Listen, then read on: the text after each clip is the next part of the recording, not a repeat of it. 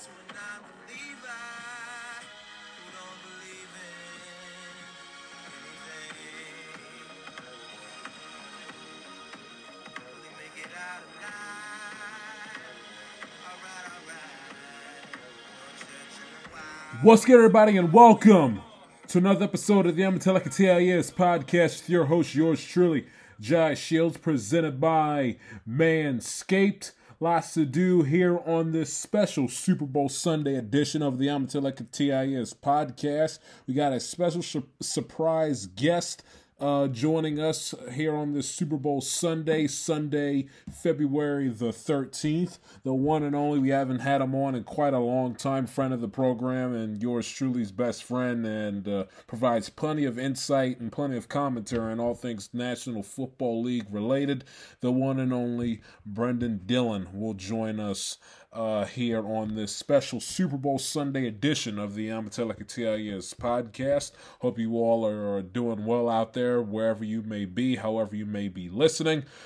Just to pass the time, if you don't want to be stuck in front of the TV bored stiff watching either the Winter Olympics or the 8.5, 5, 6, 7 hour pregame shows on NFL Network, ESPN, or NBC.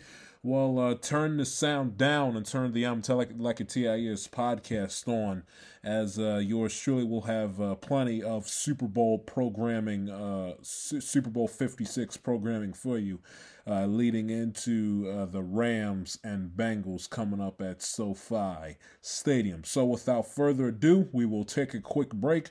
Brendan Dillon is standing by, and we will continue with the Amatelica TIS podcast coming up in just a moment. Roses are red, violets are blue, donati wild, pube or wreck you. Valentine's Day is just around the corner, and our sponsors at Manscaped are here for you with the best tools to get your balls ready for this special occasion. This Valentine's Day, it's the time to join the 4 million men worldwide who trust Manscaped, the leaders in the below-the-waist grooming, with our exclusive offer. So just go to manscaped.com and use the code THESHIELD5 for 20% off plus free shipping. The Performance Package 4.0 from Manscaped is just the thing every guy needs in his life to make each and every single day just a little bit more special. The number one product in this package is a Lawnmower 4.0. This electric trimmer is designed to trim hair on loose skin, and get this, the trimmer's advanced skin-safe technology reduces cuts and nicks on your delicate partners in crime. It even has a 4000K LED spotlight so you can shave anywhere your hearts may so desire. Did I mention it's also waterproof? This package also includes the Weed Whacker nose and ear hair trimmer to whack all the worst of your weeds. Manscaped even threw in not one, but 2 free gifts: their Shed Travel Bag and anti-chafing boxer briefs to keep your boys stored comfortably throughout the day. To complete the perfect package for your said package are liquid formulations like the Crop Preserver Ball Deodorant and Crop Reviver Ball Toner. Start your day off with the deodorant for your boys and then stay cool all day with the toner to keep you smelling and feeling your best all day and all throughout the night. And don't forget to not only smell good around your nether regions, but all over your body. Made with their signature scent, the Manscaped Refined Cologne will complement your collection with the smell of perfection. Manscaped created their products for nights just like on Valentine's Day, February 14th. So go to manscaped.com for our exclusive offer of 20% off plus free shipping with the code THESHIELD5. Once again, get 20% off plus free shipping. Not either or, 20% off and the free shipping. Just use the code THESHIELD5 at manscaped.com. That's 20% off with free shipping at manscaped.com, and use my code THESHIELD5. That's THESHILD 5. Be like yours truly on Instagram and shoot your shot with Manscaped this Valentine's Day. Welcome back to the Amatelica TIS podcast presented by Manscaped. Joining me now, he is a good friend of yours truly, been on the program in episodes in years past. We haven't had him on in a long time, because of the fact that life happens. He gets busy, I get busy. He's at college, I'm at college, but he is making his presence known here on this nice podcast episode during Super Bowl week. The one and only Brendan E. Dillon. Brendan, how was today, pal? Okay? Exhausted. It was a Sunday and I had 3 meetings, so it's great. Love being busy on campus. And I have a presentation in multi-messenger astronomy tomorrow on scintillation fluid being viewed by a photo multiplier tube, which is basically detecting cosmic rays. It's going to be great. I'm sorry for fumbling on that. It's going to be interesting. Basically, like what they do with the scintillation fluid, which is like benzene and terphenol. It's used to detect Cherenkov radiation from cosmic rays. And I'm going to have to do a presentation about this like 1962 study by George Clark and Bassi on it. And I'm kind of terrified because I was supposed to do it on Friday. And that didn't happen. So now I'm presenting on it on Monday, and I'm probably going to have to reread it tonight after I get my little bit of homework done. So yeah, that's been my day, I guess. Brendan up to his armpits in college work that you can see listening to this show. Let's not waste any time. The NFL playoffs have kind of sort of come and gone. You know, we got Super Bowl 56 between my Cincinnati Bengals and the Los Angeles Rams. We will begin in the divisional round because we haven't had Brendan on a long time, and we'll get to his team before we get to mine playing in the Super Bowl. But so I start with wild card weekend and start out with the elephant in the room. I killed him at the time, and I'll say it again just to refresh your memory, Brendan, and just to set it up here for the audience. Yeah. Instead of Dak Prescott and Mike McCarthy and the Dallas Cowboy players making excuses ad infinitum, defending their piss-poor, undisciplined, ungodly play in a playoff game at home against the San Francisco 49ers now. God, is not accurate. It's and instead of them going out there and blaming the refs and saying, "Oh, we got jobbed, the refs ball this, that, and the other." Guys, this is false. You said it. You set a franchise record for the most penalties in a playoff game. Okay, your quarterback ran a quarterback draw with 12, 14 seconds left with no timeouts. And forgot the rule that when you either get tackled or you slide, you give yourself up, how you have to give the ball to the ref in order for the ref to spot the ball. You can't spot your own football as if it's, you know, turkey bowl at your grandparents' house on Thanksgiving morning. So and Mike McCarthy, who asleep at the wheel, teams undisciplined, not buttoned up. Dak Prescott overpaid, overrated. The ball is in his hands way too many times during an offensive game plan. What was your takeaway from the Dallas Cowboys making fools out of themselves against the San Francisco 49ers on Wild Card Weekend? Expected. That's the only word that I can say for that. I expected it would happen. Would you? If you are a Dallas Cowboys fan listening, would you expect anything less though from your franchise? Like, no bias here, but you guys kind of blunder at the worst of times, even when everything is set up perfectly for yourself. And your season was so easy. You guys had so many patsy games that just were just easy wins. To get blown out in the wild card round, I expected nothing less, and I already knew it was going to happen. I didn't even need to watch the game to tell you that it was going to happen, but I did because I knew it was going to happen, and I love watching the Cowboys lose. So I especially love that QB draw. Just genius. 14 seconds left. You're at like the 50-yard line, and you do a QB draw. Just so smart. It's the smartest thing that you could do. Out of all the plays that you're going to call, you call a play where you know that you're going to be tackled inbounds and the clock is going to continue to run just to make things way more difficult for yourself. Genius play calling there. And the thing that really bothered me is that Mike McCarthy sent up there arrogantly in the postgame said, "Well, what do you want us to do? Throw the football 50 yards on a Hail Mary play?" Mike, if your quarterback with a $70 million contract can't throw the ball 50 yards in the air for a good old-fashioned Hail Mary attempt to win the game, if your quarterback is getting paid $70 million and he can't complete a 50-yard Hail Mary pass play, what are we doing here? Okay, Brady can throw the ball 50 yards up in the air. Rodgers can. Russell Wilson can. Herbert can. Josh Allen can. Patrick Mahomes. I mean, if you don't even need to do that with 14 seconds, though. Jai, that's the thing, though. What I don't understand is why they didn't call like a play, because they have like decent wide receivers. Why don't they have call a play where a wide receiver is going out of bounds on a route? Like that's so easy to do and call, like on a curl route, on literally anything where they go out 20 yards, curl back in, and then run out of bounds. That'll take you like 7 or 8 seconds. That gives you a lot of time and is a lot easier to execute than that QB draw play, which makes no sense to me. I'll never understand why they did that. I think somebody should have been fired for that, but guess what? That ain't gonna happen. Yeah. So. Yes, absolutely. Hunter, Brandon, you're absolutely correct. They had enough time to run 2 plays. And yeah, exactly. The play that they call is like, what are we doing? What do you do? Exactly. Right. It's so stupid. Oh, but it makes me laugh.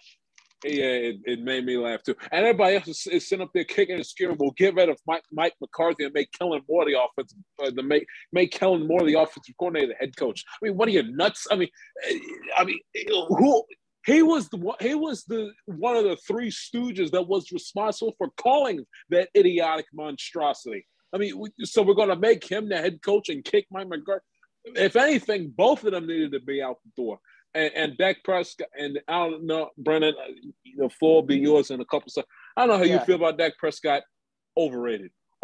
He's overpaid. okay. He's okay. He's not anything that's insane. Not at best. He's okay. He's just okay, though. Like, that's the thing. He's always been just okay. But just okay is normally more than enough, because normally the Dallas squad has a bunch of, decent offensive weapons. And you have, Tony Pollard, who actually isn't even that bad. You have some like decent new weapons out there. You can survive and just be a decent quarterback in that offense. But like, even then, there's still a lot of timing issues that happen throughout the year where, there'd be really, really confusing and befuddling picks that had just come off of Dak that you would have no idea why that happened. And I don't know. I think that really shows that there might be on some level a problem with their game plan when it comes to actually playing more competitive opponents, because like there's like the game that they had against Washington where they blew us out and it was just disgusting. Where like, yeah, they did really well, but given the circumstances of that game, like it's not really that impressive that they did that. And they almost lost to us as well. The game before, they almost threw everything away. They threw a pick to Cole Holcomb and then he ran it back. And we almost came back in that game, which is pretty crazy just in general. I don't know. They've had other Patsy games this year that were just really easy and they didn't really need to worry about. And the games that they lost, they should have lost, but they had an easy schedule. Like 100%. I mean, you go and look back at the Dallas Cowboys schedule, and there was a point that you made that I'll further address here in a minute. If you go look back at their schedule, what was a significant opponent that they had that you looked at and said, "Oh wow, the Dallas Cowboys really showed me something beating that team." I mean, you go back and you look. They played the Bucks week 1. Okay, they came within a field goal of winning the game. Okay, fine. Week 2, they beat the Chargers. Okay, solid job. But Philadelphia, Carolina, who ended up collapsing. The Giants stink.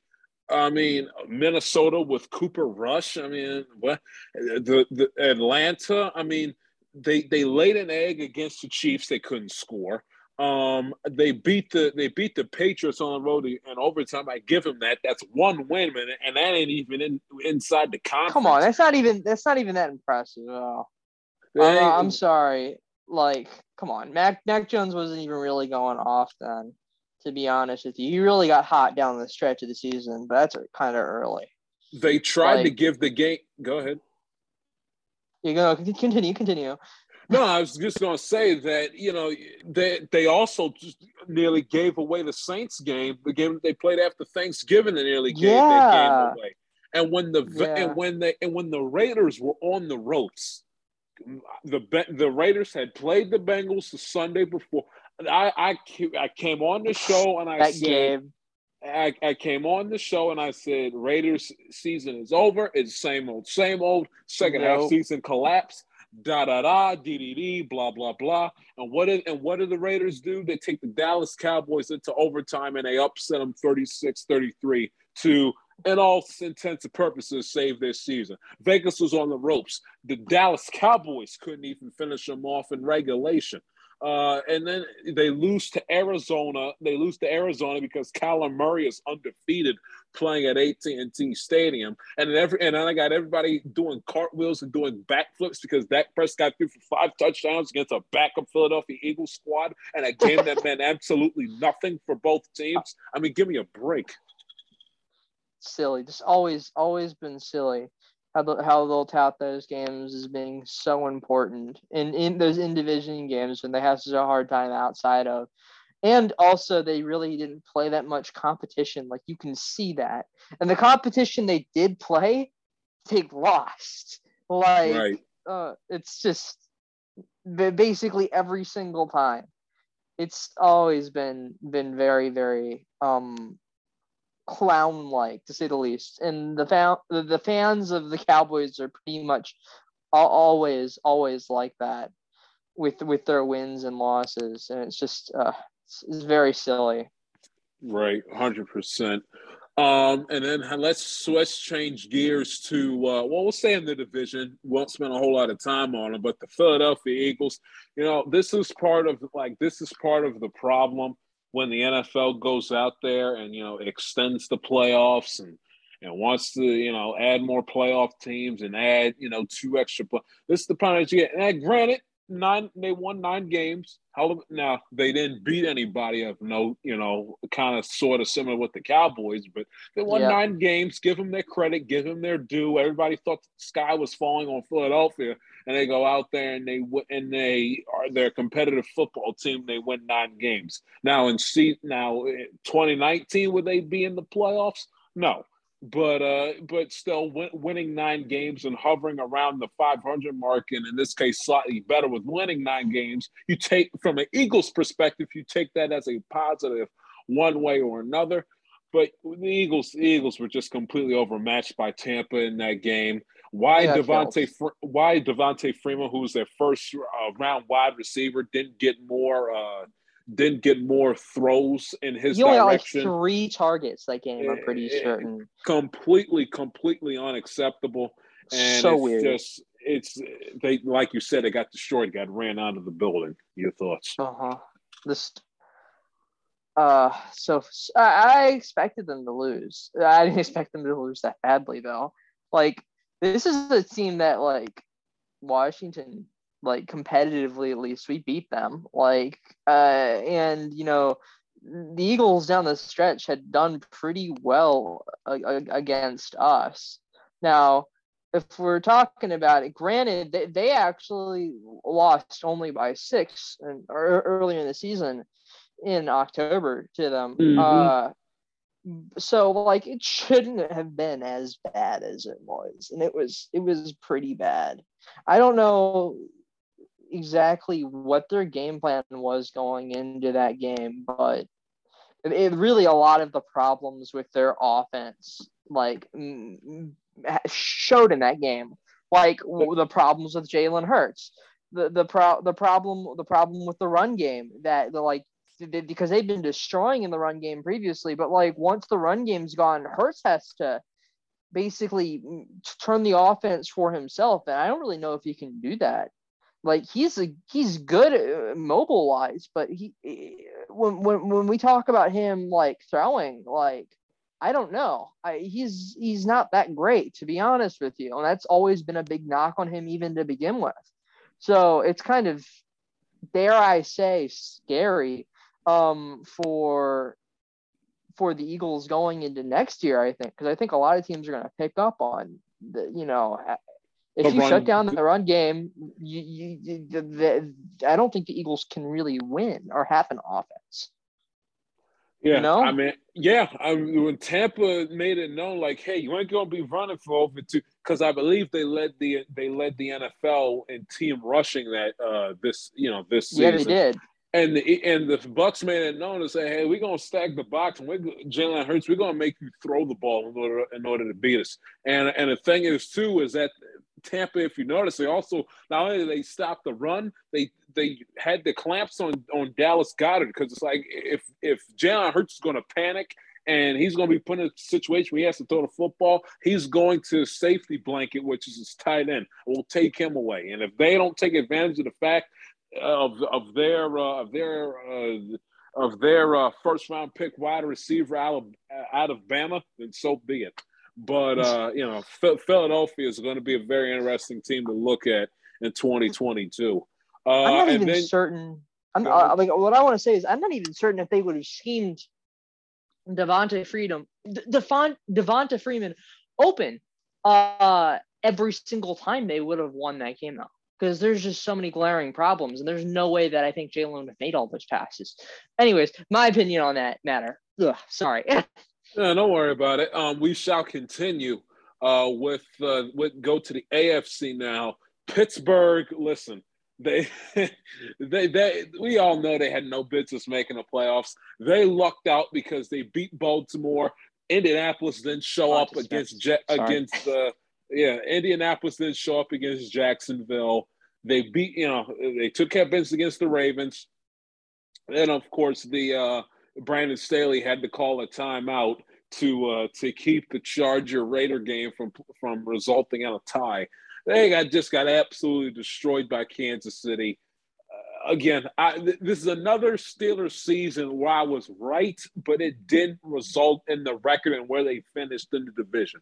I did say at the beginning of the season, this Steelers team stinks. They're no good. They're a one-dimensional offense. Big Ben is old. Big Ben is washed up. Their running game is going to be damn near non-existent. They have no big-time talent at the wide receiver position. Basically, everything I said was right and accurate, yet somehow, some way, this team still found a way to go 9-7 and make the playoffs. Like, you know what the Pittsburgh Steelers are? They're the cockroaches in the National Football League. Every single time you think that they're dead or you killed one, you say, okay, that's it, that's enough. All of a sudden, about 5, 6, 7, 8 of them start crawling from the cracks. And the next thing you know, you look down on the ground and there's like 3 dozen cockroaches all over the place, all over the ground. That's what the Pittsburgh Steelers are. They are the cockroaches of the NFL. They are the zombies of the NFL. Every single time you think that you slay one and they're dead, all of a sudden they rise up back from the dead and all of a sudden come for blood. The weirdest football team I've ever seen. They have, if you watch them play on a week in, week out basis, you would think that this was a last place team that's gearing up for a top 5 draft pick. Yet somehow, some way, they end up winning about 8, 9, 10, 11 games every single season. Maybe I do have to shut up and give Mike Tomlin credit.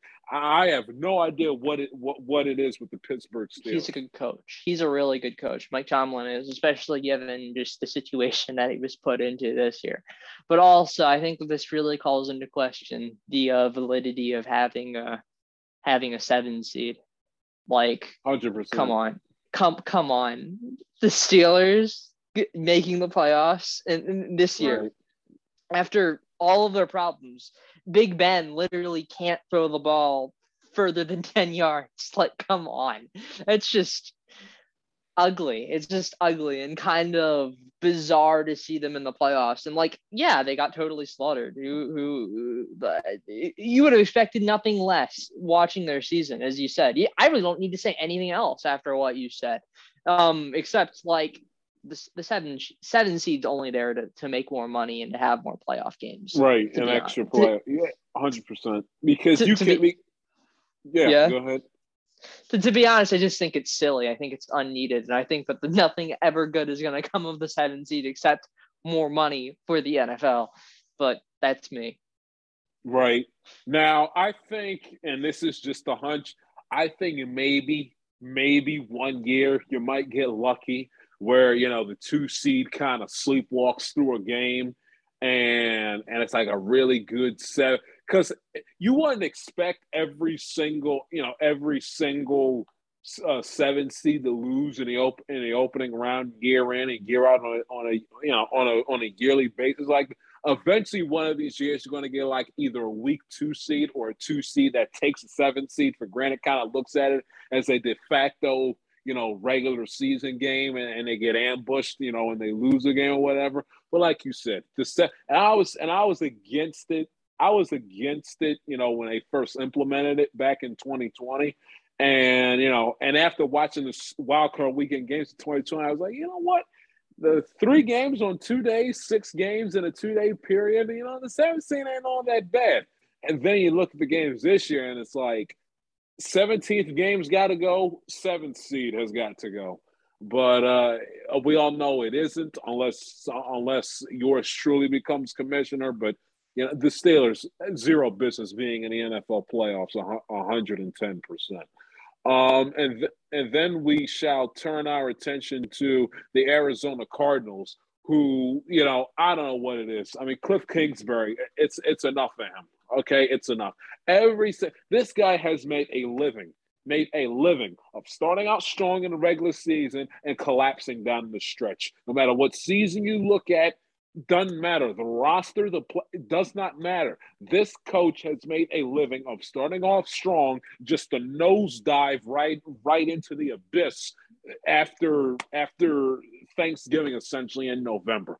And they were not just bad against the Rams. They were downright embarrassing. For them to perform the way they did for a wild card playoff game against a divisional opponent, no less. From Kingsbury to Kyler Murray, who was a disgrace, every single last one of them should be embarrassed by that performance. Honestly, put Colt McCoy in. Why not? Why didn't they do that? I don't understand. Honestly, Colt McCoy didn't play that bad. All I'm saying. All I'm saying is he didn't play that bad in this season, Jack. He won them some games. I don't know. If I was a Cardinals fan, I've really questioned why they didn't, because Kyler was not playing good, and McCoy probably honestly would have done better for them in that game. I know it's kind of horrible to say, but it's true. You watch those games. I watch those games too. Yes. But that's just me, and also it really brings into the question. You give like literally everything to Cliff Kingsbury, and that's what you get out of the season. Like come on, they were so good, and then they just died. It's just bizarre. It's exactly the Steelers last year, where they were like 11-0 and then they just collapsed. It's that right. They're this year's Steelers, more or less. I don't know. It's really tragic to see their season go up in smoke like that, just after them doing so well, and people being like, "Oh, they're gonna go to the Super Bowl." Like, I don't know. Makes me upset. So much talent just wasted, and another year gone. I'll tell you this: if Kingsbury and the Cardinals have another second half collapse in 2022, you can get him out the door. Get him out. Enough of Cliff Kingsbury, please. I mean, overrated, the worst. Team's undisciplined, can't manage a game clock to save his life. His in-game management is just absolutely atrocious. I mean, this team was in a position to run away with the NFC West and lock up the 1 seed, and they failed at both. They lost the division to the Rams, and they lost the 1 seed to the Packers, who they lost to. I mean, it's if you're a Cardinal fan, about a month ago, you had to been like pulling your hair out, because everything was there for you to have a nice, easy, simple path to the number 1 seed, where all you had to do is win 2 games and you're playing in the Super Bowl. And he ended up as a road wildcard team, lost the division and no 1 seed.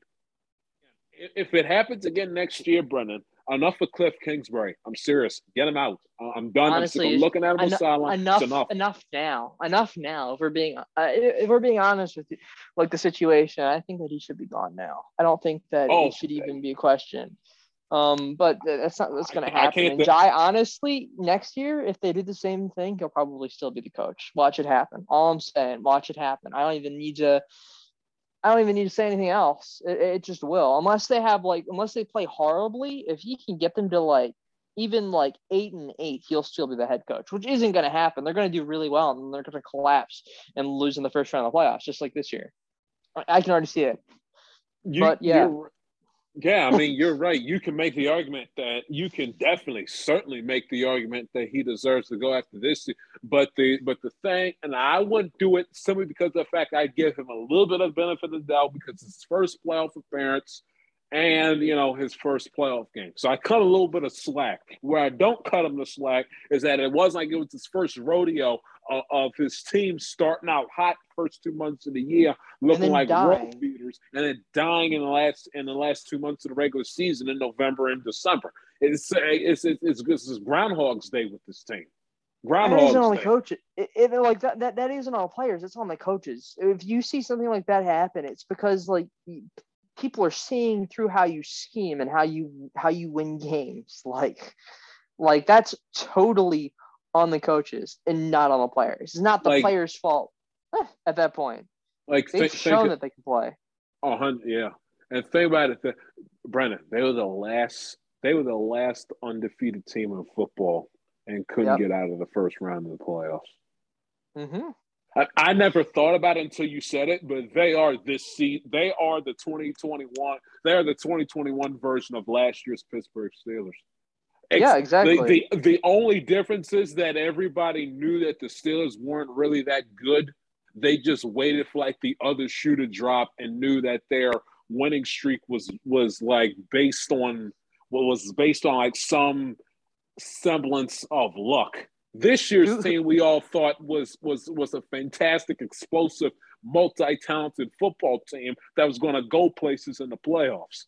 Same result with both squads getting humiliated on a national primetime stage by their divisional opponent in the opening round of the NFL playoffs. Who stopped the Steelers last year? Who was the first person to beat them? Again, I forgot.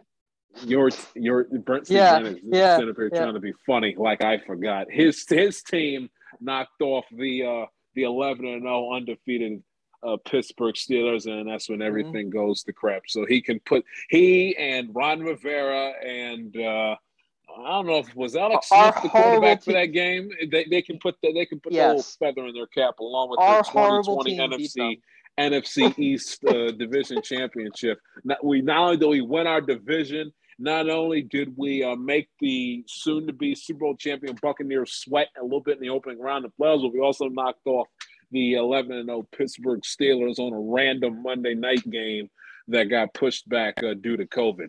With the New England Patriots, and then after that, we'll get to the after this, we'll get to Vegas and we'll move on to the division round of playoffs and start to speed things along here. But the reason why, can I say one thing though? The reason why I said that is because honestly, you going undefeated at the start of the season and being undefeated for however long it means nothing. Getting hot at the end of the season is what you want from teams. And people hyping up these teams that are hot at the beginning of the season is just so silly. I'll never get it.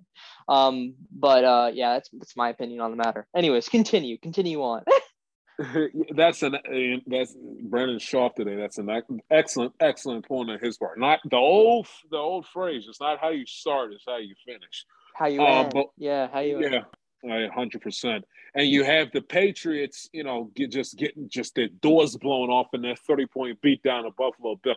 What I saw was 20-plus years of frustration on the part of the Buffalo Bills being exalted onto Bill Belichick and the New England Patriots. I mean, and Mac Jones ain't no scrub. He's going to be a solid, very good NFL talent. But the bottom line is the way how the Patriots, game planned around him to the point where he was a game manager and had him in a position where he didn't make any mistakes in order for them to lose the game. He didn't lose the game. A la Blake Bortles with the 2017 Jacksonville Jaguars in a sense. Ironically enough, eventually, and like we saw with Blake Bortles against Brady in that championship game, you saw it in that wild card game. Mac Jones, you're the quarterback. I understand you're a rookie, this, that, and the other. Got to be able to make some plays.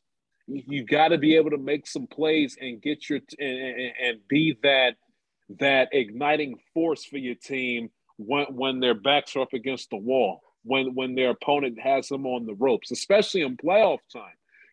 And you can beat the Bills and run them into the ground, running for over 200 yards on them when the wind is whipping all over the place, and all you got to do is throw the ball 3 times. It was frigid, it was cold, but it was relatively normal weather and circumstance with no crazy wind or anything like that. You got to be able to go toe-to-toe with Josh Allen as far as matching him throw for throw, play for play, like you saw Mahomes did the week after, in order for you to beat him. So good. That game was so good, but we'll get there. Yeah, absolutely. But if you can't out-duel Josh Allen and match him throw for throw, pass for pass, touchdown for touchdown, especially how on fire their offense was in that game, you're not going to win. I understand Belichick, greatest coach of all time and everything else, but you're not going to win. You're not going to win. Especially when the Patriots had all the defensive injuries they had heading into that game. Give me your thoughts on that. The little brother's finally growing up, and he's bigger than the older brother and doesn't have to take his BS anymore. So that's what you get with that game, really. The Bills finally matured into a team that they can be proud of, a la in the 90s with Kelly and all that, but actually they're competent and they'll be around for years, I think. 100%. Yeah, which is really, really good for them. Hopefully they can actually get one sometime in this little run of theirs. But what can I say except that, the Patriots kind of got what was coming to them. They bullied the Bills for so long that, it is kind of nice just watching from the outside, finally watching the Patriots get their comeuppance. Hopefully Mac Jones isn't the next Brady though, but that game, it was just wonderful. I just really enjoyed watching it. The Patriots got what they deserved, and I think that Belichick's really going to have to think about his future. He is one of the greatest, but it's that squad is gonna have to really, really develop, I think, to give Mac Jones a chance in the future. But they've got some promising players, so that's nice as well. It should be a really fun division to watch for the future, and I'm excited for that. So yeah, that's my opinion. 100%. Agree. I agree with everything you said. Then moving on to the divisional round. We forgot to touch on Vegas. Then we'll get to the division round. Yeah. Vegas, interesting team, hell of a story. I thought, again, they were left for dead, and then they come out of nowhere and they beat Dallas on Thanksgiving Day. Derek Carr, I give him all the credit in the world with all the crap he had to deal with all season long. And Rich Bisaccia, at least in the short term, was a hell of a coach. But when I can't believe that they didn't actually re-sign him. Because I can't believe it either. Why? He's such a good interim coach, and then they just decided, nope, we're not gonna do that. Their players must be so angry. It's befuddling. But that game, kind of expected. I don't know. Las Vegas really is a big. They fought really hard, but I think we all knew that they weren't a completed team, right? Right. And so you also have to look at it when you can't put the ball in the end zone and your red zone offense is atrocious. You're not going to win many playoff games. It's just, especially when you go up against these teams that that have advantages. When you look at top to bottom from the roster, the Bengals had the better quarterback. Bengals had the better receiver. Bengals had the better offensive weapons and playmakers. And the Raiders, you can had pass rush defense. You kind of flip a coin 50. But when you get down to the nitty gritty of it, it's who has the better roster, who has the better players, who has the these Super Bowl caliber playmakers head to head. And at the end of the day, Vegas just didn't have a hell of a season. I did not anticipate them making the playoffs under any circumstances. But again, when your red zone offense stinks, you're not going to win many playoff games. It's just all there is to it. That's just inevitable, I think. Yeah. But like it sucks too because like I don't know. There's a lot of good stories on the Raiders as well. I like Waller, for example. I think that like he's kind of scary and he'll probably be around for a long time. I really like Carr as well. I like their team. But they're not there yet, and they probably won't be there because I think that Carr is going to end up leaving. But that's besides the fact. And if Carr leaves, I have no idea what the Raiders are going to do, or like where they're going to go. Yeah, because they're going to try. I think they really are going to try to trade him. That's just my opinion on the matter. Right. But yeah. And then as we transition to the divisional round weekend of the NFL playoffs, Brennan Dell nice to give us some minutes of his time here. Tennessee Titans. I'll ask you a question after I set this up. But I don't know how you feel, but it looks rather apparent that the Tennessee Titans cannot win a Super Bowl with Ryan Tannehill. The days of winning Super Bowls with the Trent Dilfers and the Brad Johnsons of the world have come and gone. You got to be able to have good quarterbacks, especially in that conference. In that conference, you got to be able. And when you go up if you're in the same conference of teams that have quarterbacks by the name of Patrick Mahomes, Josh Allen, Justin Herbert, Joe Burrow. Have better defenses. Just have the best defenses you physically can, and you'll have a chance. That's all I can say. Well, hey, I mean, Brennan, they held out of all the teams that the Bengals have played in the playoffs thus far. The Titans, have that little medal of honor of holding Cincinnati to the least amount of points. Bengals only scored one touchdown in that game, and they still ended up losing. We can get to technicalities and the coaching and the play calling in a minute, but to make it simple for you, the reason why the Bengals had the better quarterback. They sacked Joe Burrow 9 times, and Cincinnati still prevailed because they have the better quarterback. And Joe Burrow only turned over the football once, not even due to his fault, because of the fact that Samaje Perine couldn't catch that damn ball. And Tannehill threw 3 interceptions. He threw the first interception. He threw directly to Jesse Bates the first play from scrimmage. Second interception he threw, it was a disgustingly egregious read on that screenplay that got tipped up in the air right into the hands of Eli Apple. For the second one, and then the third one where he's got a wide receiver running in the flat on the underneath across the middle of the field, he decides to force it into double, triple coverage in the middle of the field, gets batted up in the air and into the arms of Logan Wilson to give Cincinnati a short field instead of Evan McPherson to kick the game-winning 56-yard field goal. I mean, it's quarterback play. If you put Joe Burrow on that Titans team, fair to say that the Titans are probably playing a week from Sunday instead of the Bengals, but it came down to the quarterback play. And to be in that conference, playing games with Ryan, I understand Derrick Henry this, Derrick Henry that, and they got a good defense, strong defensive pass rush. Vrabel's ahead of a coach. Yeah, but also, 9 yards, I get that, but you got to be able to have a quarterback when you are in the same division as Mahomes, Herbert, Burrow, and Josh Allen. You have to. Lamar Jackson as well. You have to. Derrick Henry wasn't even like fully there though. Like they were relying mostly more on Foreman that game. Like who should have gotten more carries. Why they stopped giving I agree. The ball off to him makes absolutely no sense to speak of whatsoever. I don't understand either. But I think that honestly, if they did have a fully recovered Henry out there, you guys probably wouldn't have won that game. I'm sorry. I'm just going to be honest with you. I think that game would have probably not swayed in your favor. And I think that that's the argument that I'm going to make, that I think that it is still possible to have just a decent quarterback and do very well. Now, bad is another question. You can't really have a bad quarterback and make it, but a decent quarterback, yeah, I think that you can win a Super Bowl still.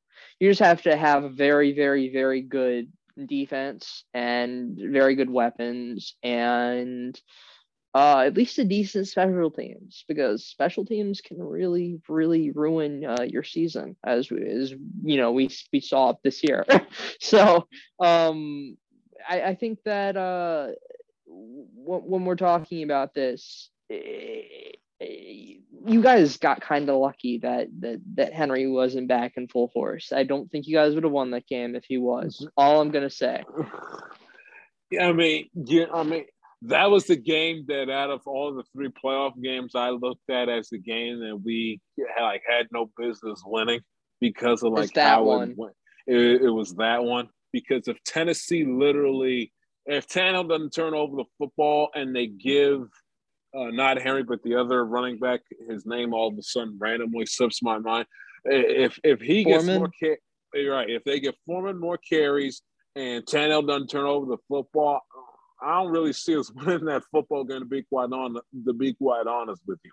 But it's because of the fact that Tennessee made those mistakes is the reason why they, 1 seed and they're sitting at home. It's just, and again, the Tennessee Titans defense played well, but not well enough when your quarterback is shooting yourselves in the foot.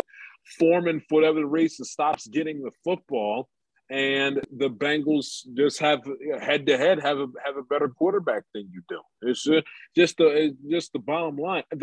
There's literally, you could quibble about a couple of plays that Tennessee was kind of lax in, which Cincinnati took advantage of. But when you sack the quarterback 9 times and you still lose the game, and they only score one offensive touchdown, there really isn't that much more you can ask of your defense. If anything, is your offense killed you. Turn over the football 3 times. All 3 interceptions, giving Cincinnati a shorter field to work with, and just the fact that your offense thought and couldn't put any points up on the board. So it'll be interesting, the dynamic with Tennessee in the near future, and the Green Bay Packers. I mean, Brendan, I'm trying to tell you something right now. I understand all of the noise and the garbage from draft night all through the off season. Yeah. So when the season started after their blowout loss against the Saints in Jacksonville, to how they play, to the COVID vaccination foolishness with Rodgers, just all of it. I mean, he's out there again. He's allowed to, he can do whatever he wants, but he's out there killing Joe Biden in the press and goes out there in a playoff game about 24, 48 hours later and proceeds to get his ass kicked. I mean, when is enough with Aaron Rodgers? I mean, when can he step up to the plate for once in his life with his back up against the wall, his team season hanging in the balance, and rescue them from the dead? He never, ever, ever, ever, ever, ever, ever does it. Now again, he is a talented quarterback. He is a phenomenal thrower of the football. He's going into the Hall of Fame. He's a Hall of Fame quarterback, no doubt about it. But this is what keeps Aaron Rodgers in a separate conversation from the immortals of Montana, Unitas, Brady, Starbuck, and so on and so forth. Starbuck, this is why. Yeah. Starbuck. What'd I say? Starbuck. It's fine. Funny. But this is what keeps him out of that immortal conversation. I mean, how many playoff games are going to lose? I mean, with all due respect, it's been a long time. Too many. It's been a long time since 2010, Aaron Rodgers. Okay, in 2010, last time you won a championship, I was 8 years old. I was in grade school. Okay, I'm about halfway finished through college, and Brendan's going to be full 21 years of age this upcoming summer, and I'll be 20 this spring, about 3 weeks beforehand. I mean, 2010 was a long freaking time ago. My goodness. I mean, Peyton Manning hung it up and his bus is sitting in the Hall of Fame. Once get off the deck. And again, he's got all the right. He's got every, he can say and do what he wants. It's a free country. But when it comes to handling your business first, my father tells me all the time, it's like, John, I got no business, no problem with you saying and doing all this extracurricular stuff, but make sure that your business is taken care of and your business is handled first. And Aaron Rodgers, who's too busy sitting on a soapbox preaching about vaccines and preaching, and giving his opinions about the president, this, that, and the other, and causing all of this hubbub with Murphy and Gutekunst in the offseason. Aaron, show up and play. Okay, you can say it and scream it, kick and scream to the cows come home. But the bottom line is, after all of the news circus you put us fans through, and to be quite honest with you, the distraction you were to your team all season long, go out. You owe it to your team and you owe it to your fan base to go out there and your offense not essentially be stuck in neutral after your opening drive touchdown. I mean, for crying, Jimmy G is not exactly Joe Montana. The San Francisco 49ers offense didn't score a touchdown and you still lost the game. Yeah, well, that's because of what I just mentioned beforehand a little while ago. Their special teams. You have a blocked field goal. Mason Crosby blocked field goal. You have Deebo Samuel go all the way down to midfield. And then you have Bajorquez's blocked punt that's recovered for a touchdown when the Packers were leading as well. They had a 7-point lead before that happened. Like, come on. They lost that game not because of Rodgers. They lost that game because of their special teams. Now, I don't like Rodgers, but that was not his fault. Their special teams are horrible. And they were horrible this year. So, it really shows how important having at the very least, a decent special teams can really do you a lot. And how having a bad one can really ruin your season. Yeah. But it's, and everything, both can be true. The Packers' special teams can also be the reason why they lost that game, and you can also, at the same breath, hold Aaron Rodgers' feet to the fire. Because the quarterback making all that money with all the circus and the nonsense that he's essentially stirred up since spring of 2021, and he wants to be considered in that immortal category with the game's all-time greats. Exactly. And his performance on that Saturday night when the San Francisco 49ers offense did not score a touchdown in snowy Lambeau, it was 12 degrees, snowing all over the place. He, for the money that he makes, he's got it in the weapons and the offensive weapons that he has. I could care less that David Bakhtiari was out. Big freaking whoop.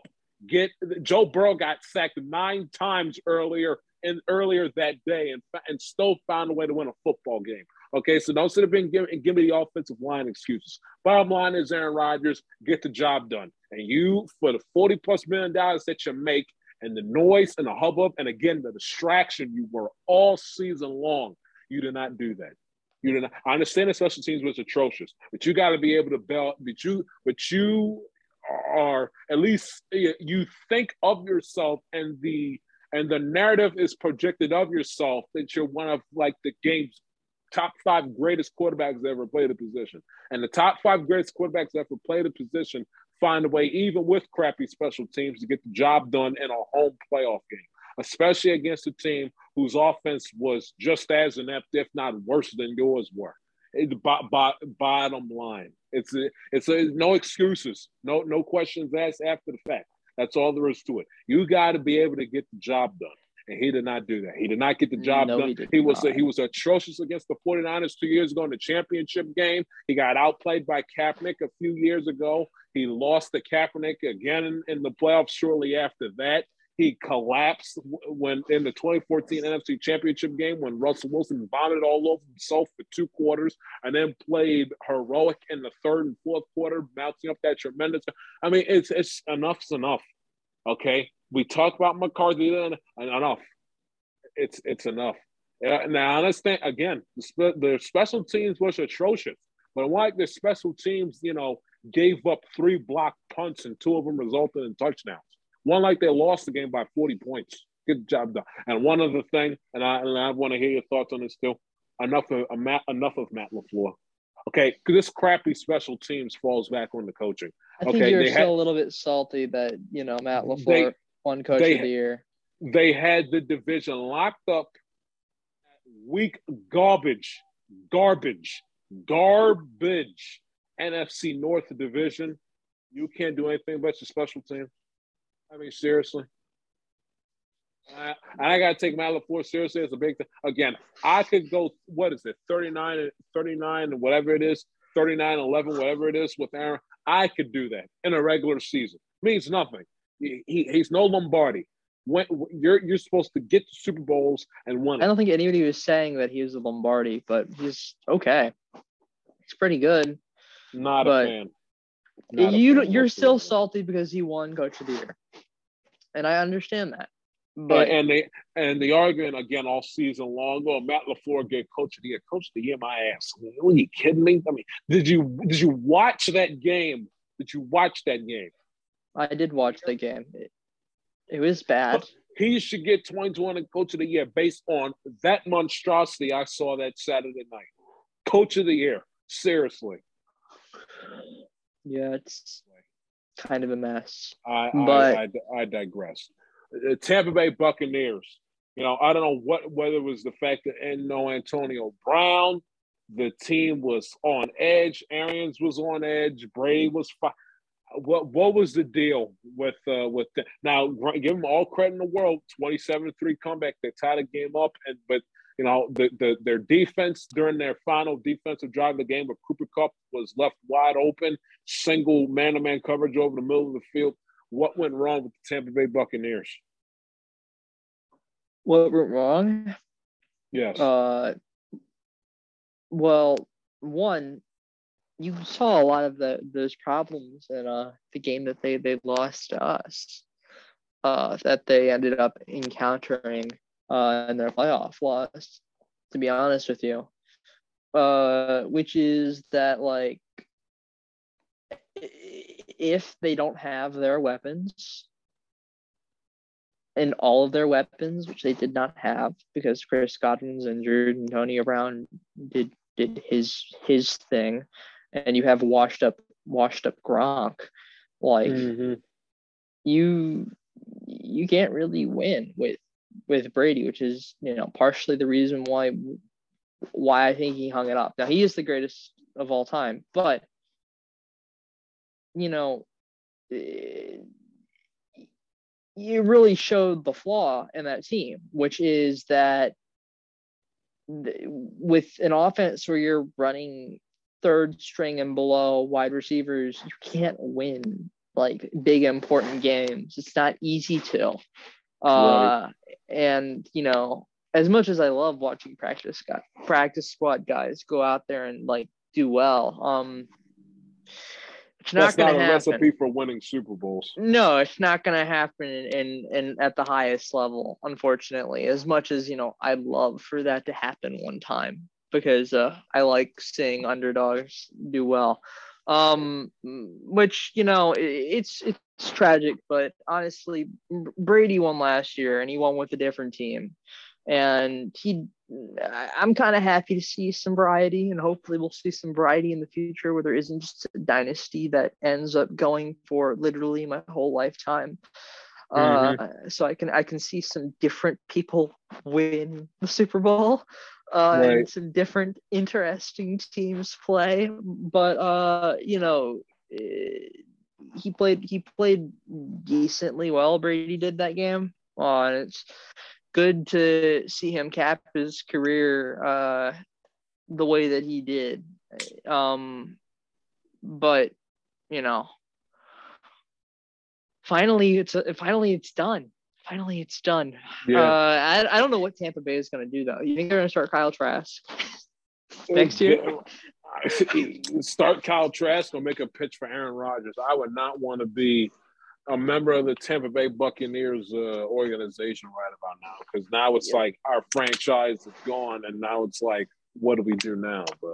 Well, your franchises are gone. You still have a lot of good players. It's just you need a quarterback. Right. Yeah.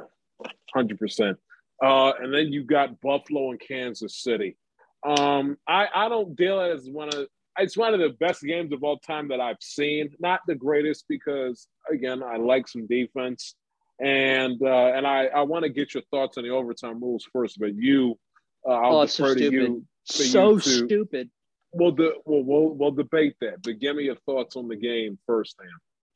One of the best playoff games I've ever watched. Oh, you'd agree with that, right?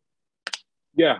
Like it was really quite good, and you really are seeing Josh Allen and Patrick Mahomes go at it with defenses that kind of were porous in that game. Just complete air raid, going touchdown for touchdown, especially within those last 4 minutes of the game, where they put up 28 points within those last 4 minutes. Just insane. That's just not something you see happen in football.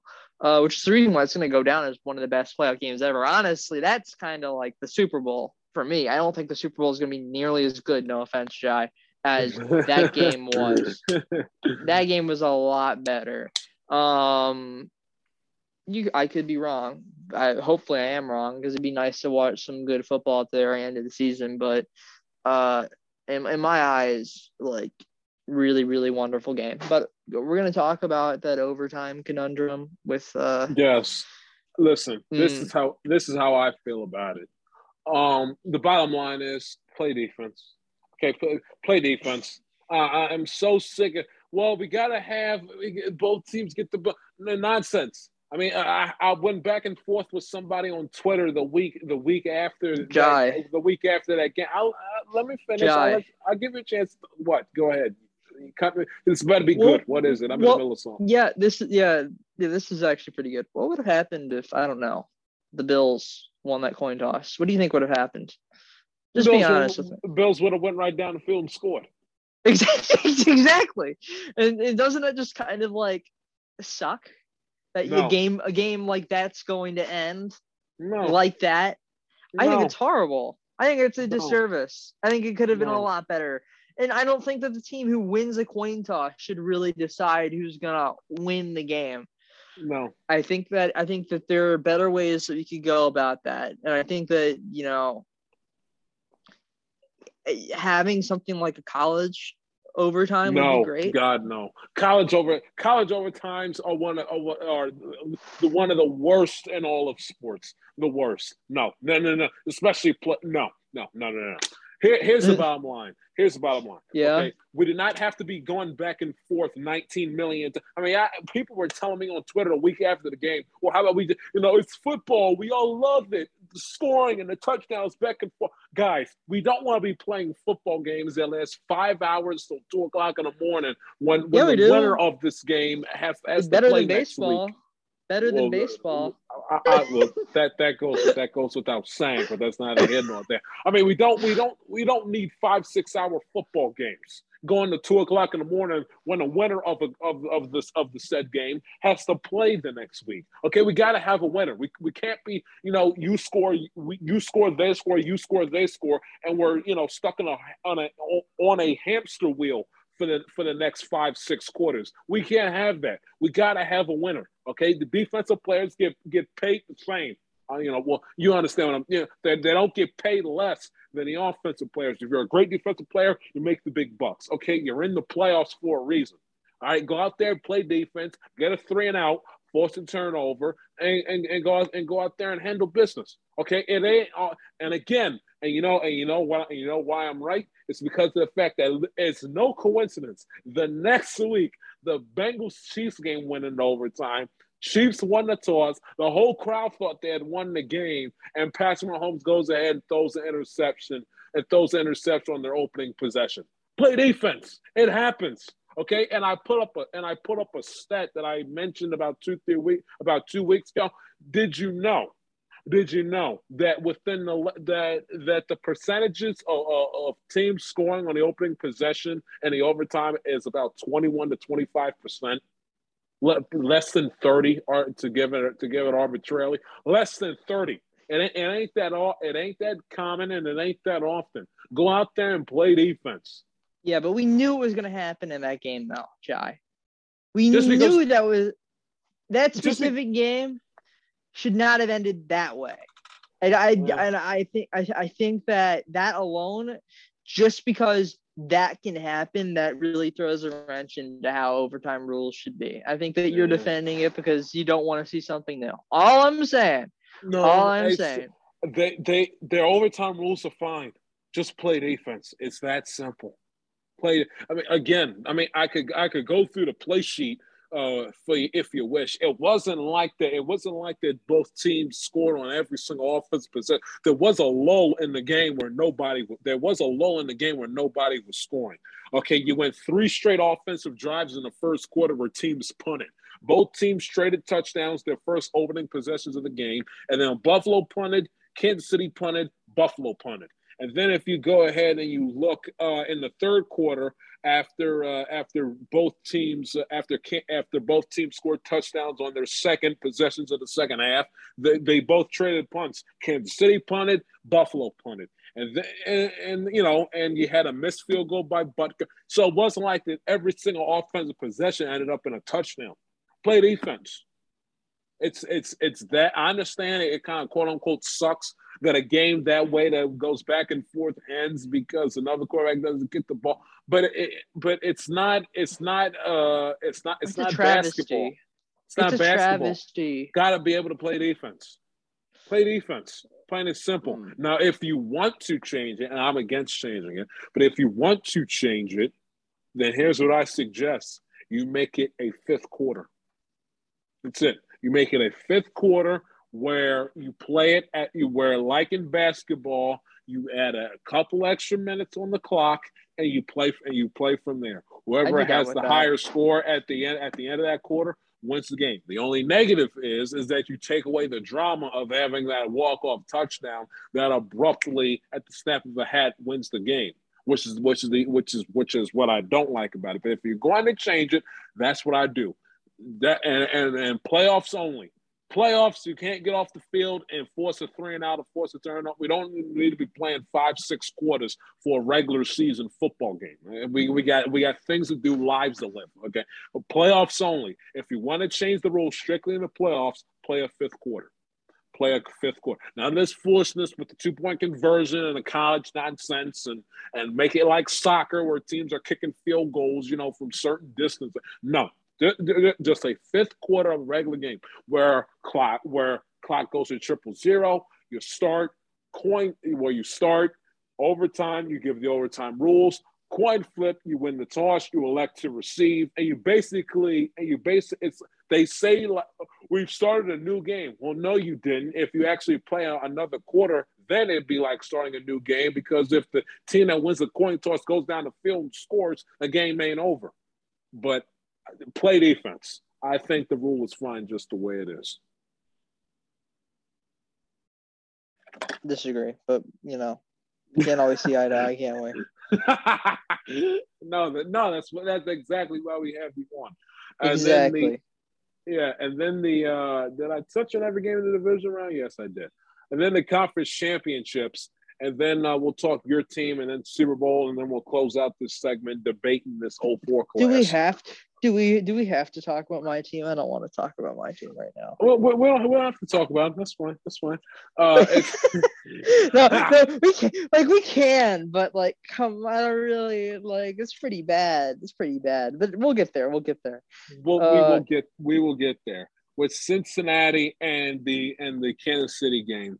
If you're Kansas City, and again, it's another, I don't want to hear no immortal, at least at the moment, no immortal talk, no Brady comparisons with Mahomes and Kansas City becoming the next dynasty. I mean, where you place? I mean, 21-3 and you choke on your dinner like that.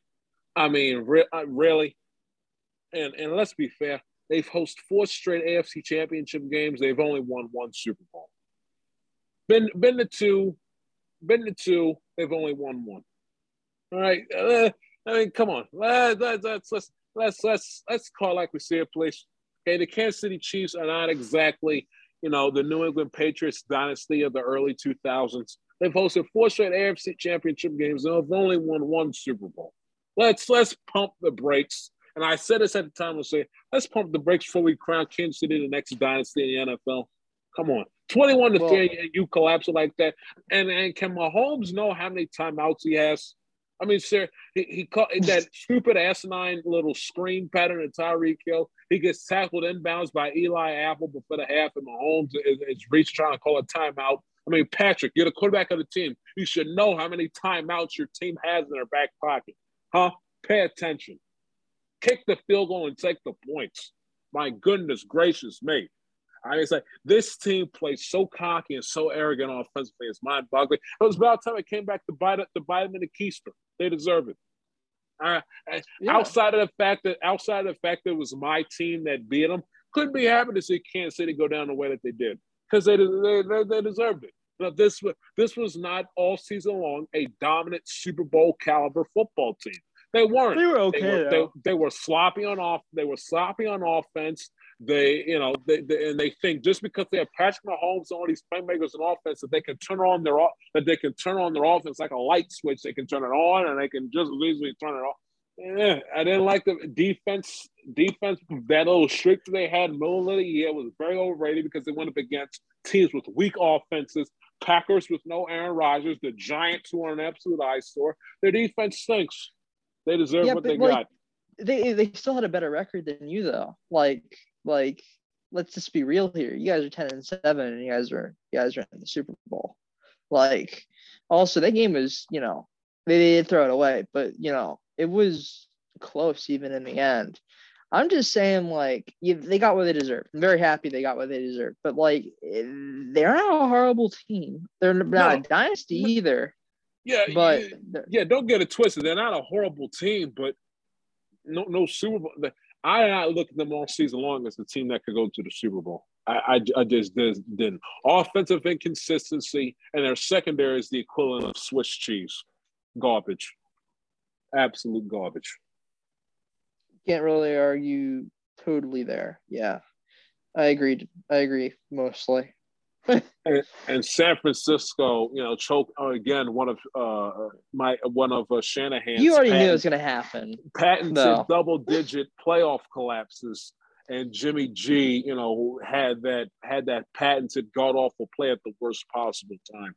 I mean, you kind of expected it with the San Francisco 49ers. Give me your thoughts on that.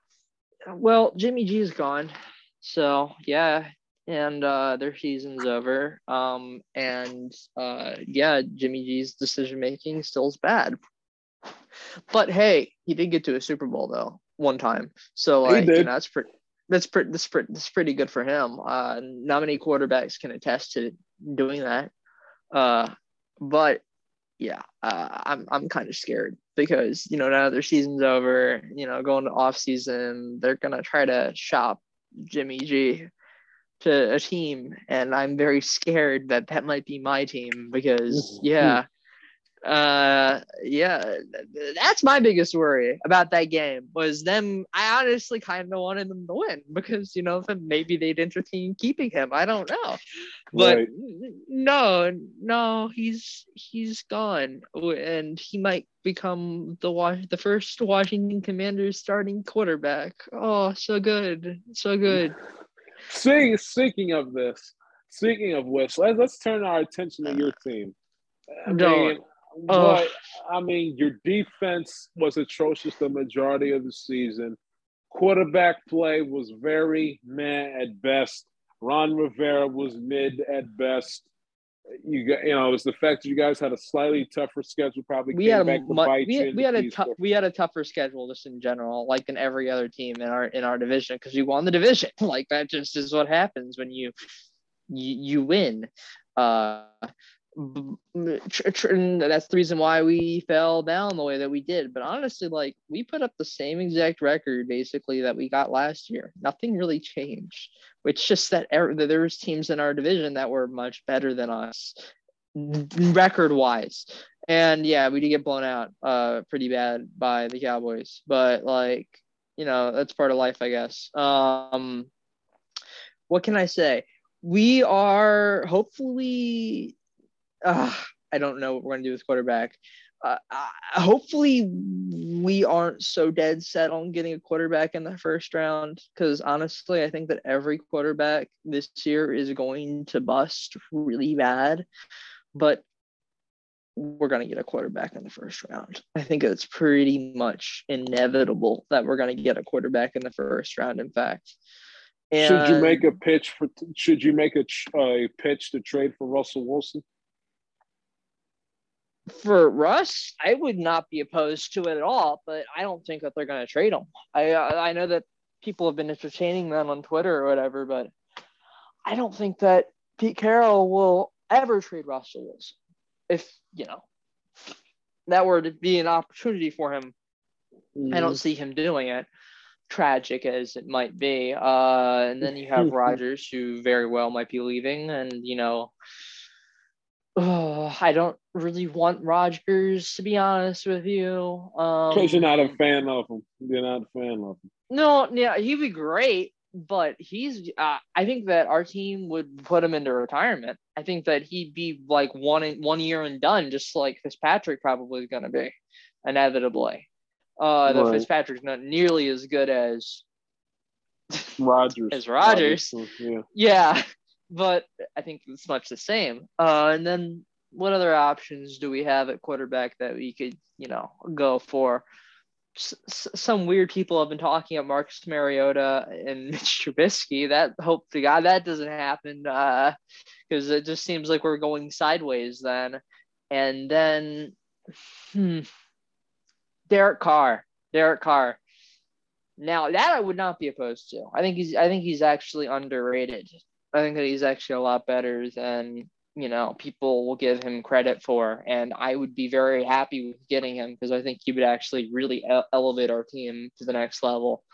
And obviously, yes, we're like, we need a quarterback. So, and then we have the draft, which very well we might just go into the season with a drafted quarterback, or Heineke might start and a drafted quarterback might be in reserve for like the first 4 weeks. I actually don't hate Heineke. I think that he can improve. I think that he can get better. A lot of people are going to be like, oh, he sucks because, he didn't do that great last year. But honestly, I see that he could improve. And quarterbacks have a lot longer shelf life, now than they did like 20 or 30 years ago. I think that, he has a lot of opportunity still.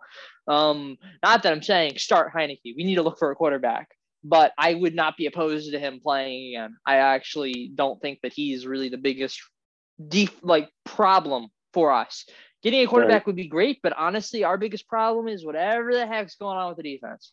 I have no idea what's going on with the defensive collapse that we dealt with, but that needs to be resolved. I would really, really be happy, to be honest with you, if we got rid of Jack Del Rio, but that's not going to happen. That's not going to happen. A lot of the biggest problems that I watched anyways was our defense is extremely undisciplined. We don't scheme in the second half up to what we saw in the first half. And our defense doesn't really play like a cohesive unit, but more as an individual, I want this type of group where, like, at the end of the season, we were playing actually like a cohesive unit, but that's because a majority of the people out in the field weren't being me, because a lot of those dudes were practice squad guys that never really had the opportunity, I guess, to play. And they honestly weren't that bad for being practice squad guys. They kept us in games for the most part. Chase Young will be back. Sweat will be back in full force, hopefully. Does that really matter, though? I don't know. Young really hasn't impressed me that much, to be honest with you. Not to say that I'm down on Young. Like, I think he's a great dude and stuff, but I don't see where all the hype is, except for, like, he did really well in college. But at the NFL, at the next level, like he looked really good at his rookie season, but then he had a really bad sophomore slump, and his pass rush moves, or move for that matter, really is not that great at the next level. And a lot of times it's exploited extremely easily because the quarterback just steps forward because that's all you have to do. That's all you have to do to avoid it. There needs to be somebody that can go in and teach him how to do something else because he has the physical ability to be very, very, very good. But, he's very one-dimensional, to be honest with you, and what he can do right now. And that's the reason why he didn't do all that well this year. Because when you have Montez Sweat doing basically the same thing on the other side of the ball, you have a lot of times where there's a lot of space to run the ball, for the quarterback to move out of the pocket. They're not really keeping contained at all, which is honestly what I prefer, because at least if you're keeping contained, and then the quarterback doesn't have all this extra time. Right.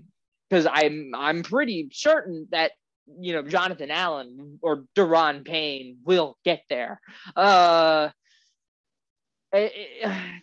defense is a mess, and our secondary isn't great either, to be honest with you. I don't know what we're going to do with Landon Collins. I don't really see him being here at the start of the year, next year or next season. I don't really see him being there on our team anymore. I'd like to see more Cam Curl.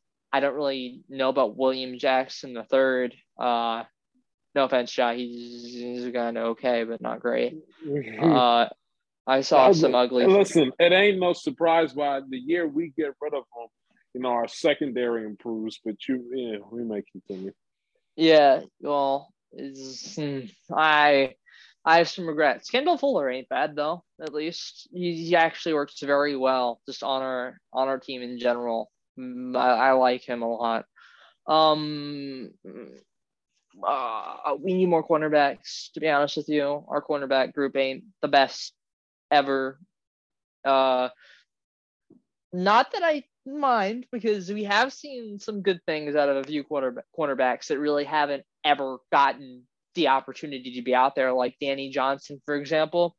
Actually is pretty good at playing slot corner, and he has been on our team for like 4 years as a return man and as a special teams player, and never gotten the opportunity until this year to play, which is bizarre to me. Like, I've seen a lot of cornerbacks that be getting like the 6th and 7th round, never even get an opportunity to see the field, and I'm just like, what's going on there? Because like, I'd like to see them get like at least 5 snaps just to see if they're okay, like, and at game time. And that just never happened. We had Greg Stroman was another one that never really got the opportunity. And I really don't know who does the line work for our team, but like, it's weird. There has to be some reason for why they've made the decisions that they've had. Because if I was the coach, my lines would probably be a lot different, to say the least, just based off of what I've seen.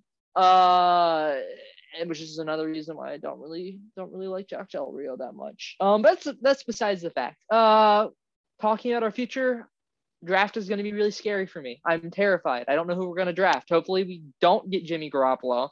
That might happen though. And I will be very sad if you see me on the podcast again and I have to talk about that. We're on the worst timeline. Yeah, that's my team right now. Sorry for the long dialogue, but it's not fun. It's not fun being a Washington Commanders fan. Oh God. Yeah, I was just about to go to that. What are your thoughts on the new team name and the new uniforms? Well, I don't like them at all. I'm actually very upset. That's not really the team that I grew up with anymore. As the football team, they kind of still were. They basically kept our aesthetic and everything. But these new uniforms, horrible. Removing like a majority of the goals from our burgundy and the black alternates and the white uniforms that are just, trying to look like the DC flag, and that doesn't really fit like our team historically does it. Honestly, No. nothing in the rebrand has. It's like they're trying to become something completely new, and yet they're pretending like they're trying to hold on to the old history of the team, which just, it's bizarre to me. I don't understand why they would just let go of the history of our team just like that in the rebrand, especially when they had so many opportunities to hold on to it. And the name, man, just, we should have just kept football team. Honestly, I would have been much happier with that. I'm fine with football team. Like, it's unique. It's it's better than Commanders. It's better than a lot of the other options that we would have had as a team name. There's only a few team names that would have been really happy with. And obviously none of them were even thought of, because the last like 5 names that we had were like nothing that I would have ever picked. But you know, that's what we get. That's what you get when you have Dan Snyder, who does not give a shit about the fans up there. Like the actual real fans, like the people that have like, you know, been fans their whole entire life. He does not give a shit. All he cares about it's money. And that's inevitably what this is. This is a rebrand for money. This is a rebrand to get back into DC, to get back to RFK. And people are like, oh, you'll be so happy, like, you won't care if we begin winning, like, in 5 years' time about the name and everything. And I'm like, I'm going to have to live with this, probably, this name for the rest of my life. Or, you know, as long as I'm a fan of the team. Right. Like, this is a big deal. I'm not going to grow more attached to the name. I already know I'm not going to. I really hate it. And next year, when you watch us go onto the field with uniforms that look like they come from Under Armour's high school pro day, yes, like, all our fans are gonna realize, oh my God, we have really messed up. We have really messed up. And like, hopefully there is outcry. There already has been a lot of outcry in the media, thank God, as to the outcome of, you know, those uniforms. I'm scared. I'm not gonna lie to you. I'm scared. When our only good uniform is the red one, good in quotation marks. They're the best there. They're okay. I still like our old uniforms better. When our only good quotation marks uniform is the red one, and we're probably going to be playing at least 8 of our games in that alternate white one, with one being in the alternate black one, I am scared to watch our games. I think it's really going to show how ugly our uniforms are, but also like how bad our, you know, fan support is. We're not going to have anybody at our home games this year. Watch it happen. Our attendance record is going to be so low. It's going to be horrible. We're going to have no fans of our own there. It'll only be opposing fans, and probably not even that many. And it's really going to, like, I think it's really going to reflect on how messed up this rebrand is and how they're running our franchise into the ground. Right. I don't think Dan Snyder's ever going to sell, but I hope he does one day, because, oh my God, that needs to happen sooner rather than later. Hopefully whoever comes back will do another rebrand of our team and change the name, because, yeah, it's bad. Hopefully something happens with this congressional search thing that's happening with Dan Snyder and he's gone, because I don't know if I can really be a fan of my team any longer after this rebrand. Brendan, so you hear Brendan is very annoyed at the Washington Commanders name. Real quick, who do you think will delve into this Roethlisberger Rivers debate? Because where's Eli? I thought Eli is in there as well. Eli as well. We'll delve into that last. Real quick with the Super Bowl. What are your 2 cents heading into this game? Bengals win. I don't know about how much, but they'll win. It'll be good for you. You'll be really happy. That's my opinion. Yeah. Very simple. Very simple. Very eloquent. I don't see anything else happening other than that. They're the better team all the way around. What do you think? You agree? Hopefully you agree. You're a fan. Well, obviously, I would agree with you. It's just the fact that a matter of both Cincinnati be able to handle the pass rush of Aaron Donald and Von Miller, and whether or not they can, keep Cooper Kupp and Odell Beckham Jr. take away the big play from them, and in turn, can the Rams take away the big play of Jamar Chase, Tyler Boyd, and the crew? You're gonna have to double team Cooper Kupp, but I think it's just inevitable. And hopefully your defensive coordinator is good, which I assume he is based off of the games that I've seen. Just be able to scheme Cooper Kupp, because that's their biggest weapon. What are you guys honestly that scared of Odell Beckham? Nice postseason. Nice. Okay. I don't know. He's not as nearly as good as he once was. I like Matt Stafford, don't get me wrong, but Matt Stafford's not mediocre. He's middle upper tier quarterback. He's pretty good. He has a lot of ability with his arm, but he's not, the best thing ever. And his decision making sometimes, very rarely, is what were you doing there? I think that you guys should win that game, though. Nonetheless, that Rams team is not the best thing ever, but also you're gonna have to worry about your QB just a little bit, because Burrow on the pocket, he does get sacked quite a bit. But he's gotten used to that at this point, so I think he'll do well. And are you interested in the halftime show? With Eminem? I don't know. I don't think you know who Mary J. Blige is, but are you looking forward Mary J. Blige? But are you looking forward to the halftime show? No, I'm not gonna watch it. I'm not gonna watch that. Yeah. Rap with Slim Shady at halftime? No, I'm good. I could care less. All I care about is the game.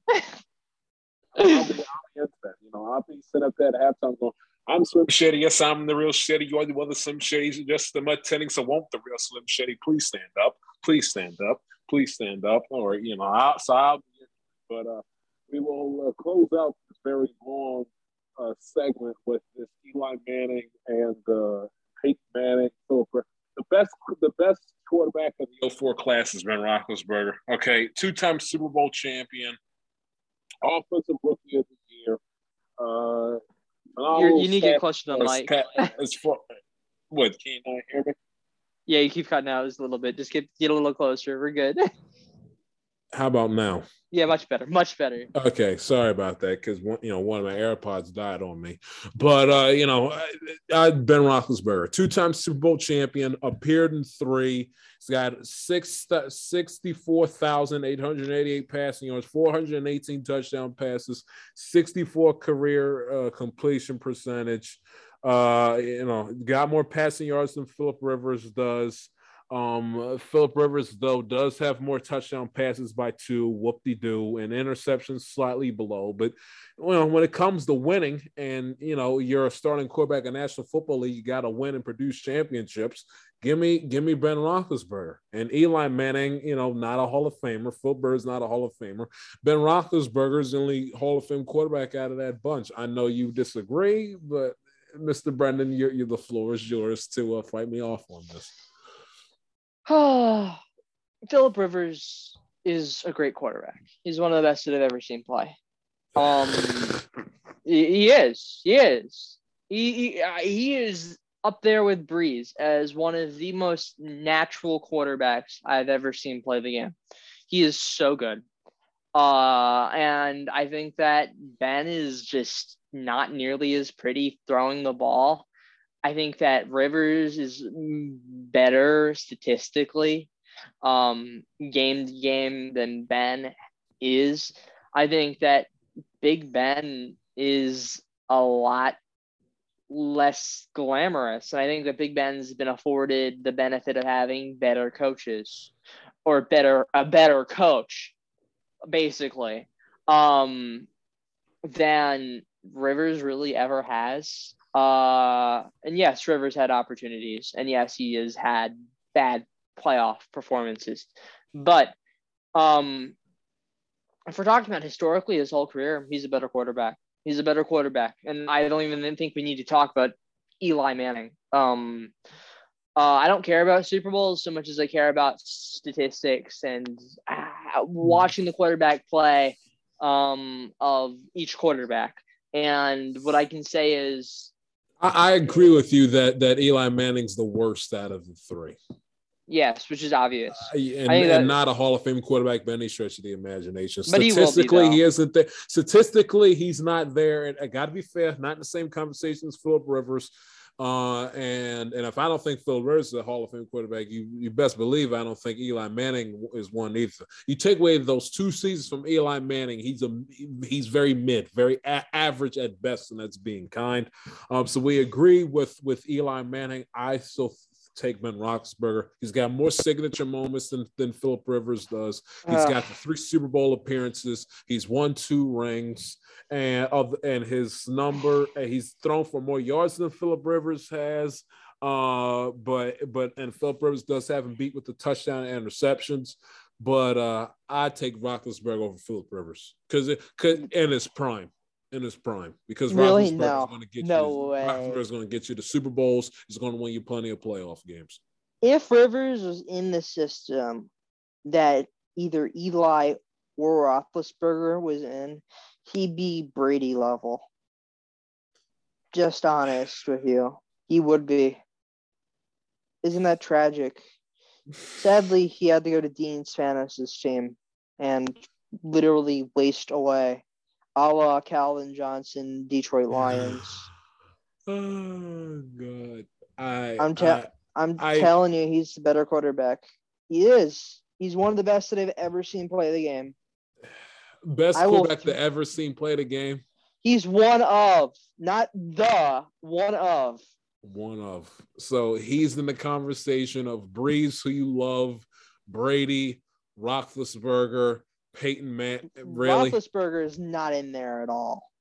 Roethlisberger's not in that conversation. I'm sorry.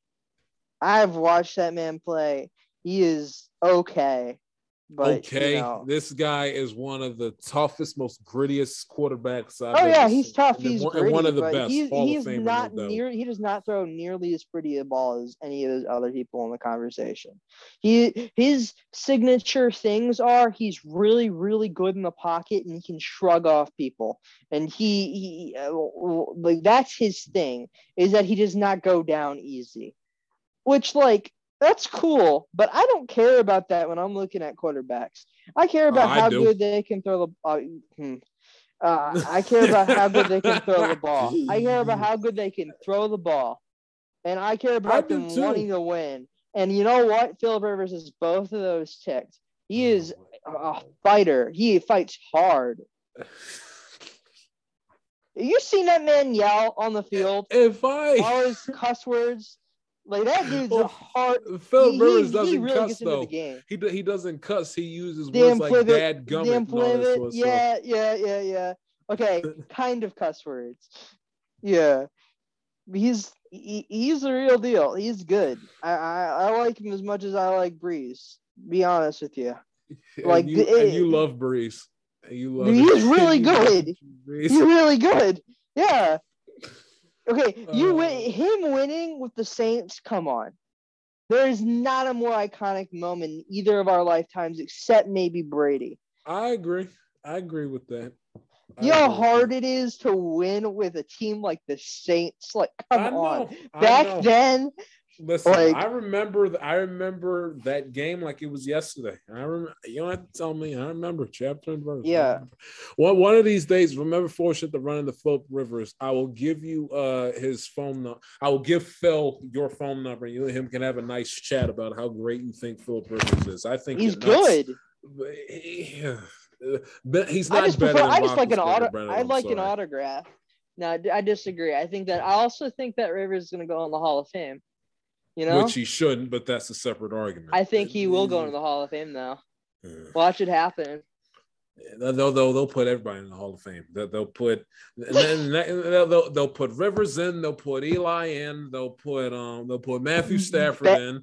And while we're at it, we'll give Kaepernick a bust, and then shortly after him, we'll give Andy Dalton a bust. Then when they playoff games, we'll put Andy Dalton in next.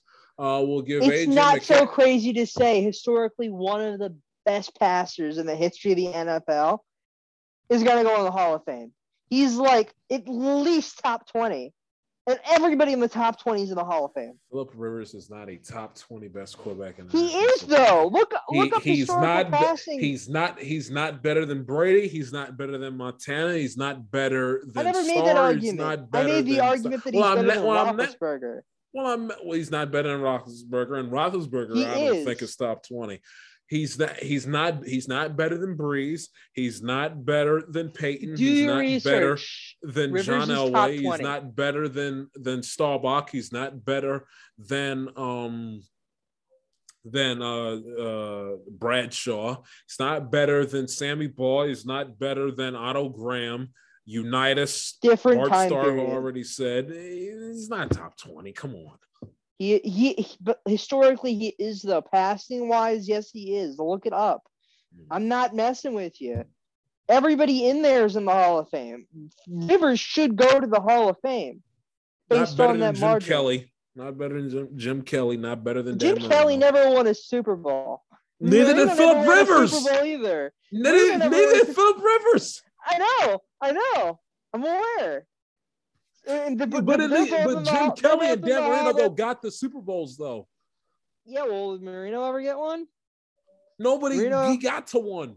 And he is still considered as the greatest quarterback of all time to never win the Super Bowl. Philip Rivers doesn't have that title. Dan Marino does. And Dan Marino at least played one. Philip Rivers didn't. Rivers is one of the better quarterbacks of all time. One of the best. Oh, He is. In my lifetime, he's one of the best I've ever seen play. And I think that he will go to the Hall of Fame, and I think that you're wrong. And I think that Roethlisberger is not as good. I think Roethlisberger was afforded a lot more benefits than Rivers ever was. He's had benefits, don't get me wrong, but I'm talking about sheer talent.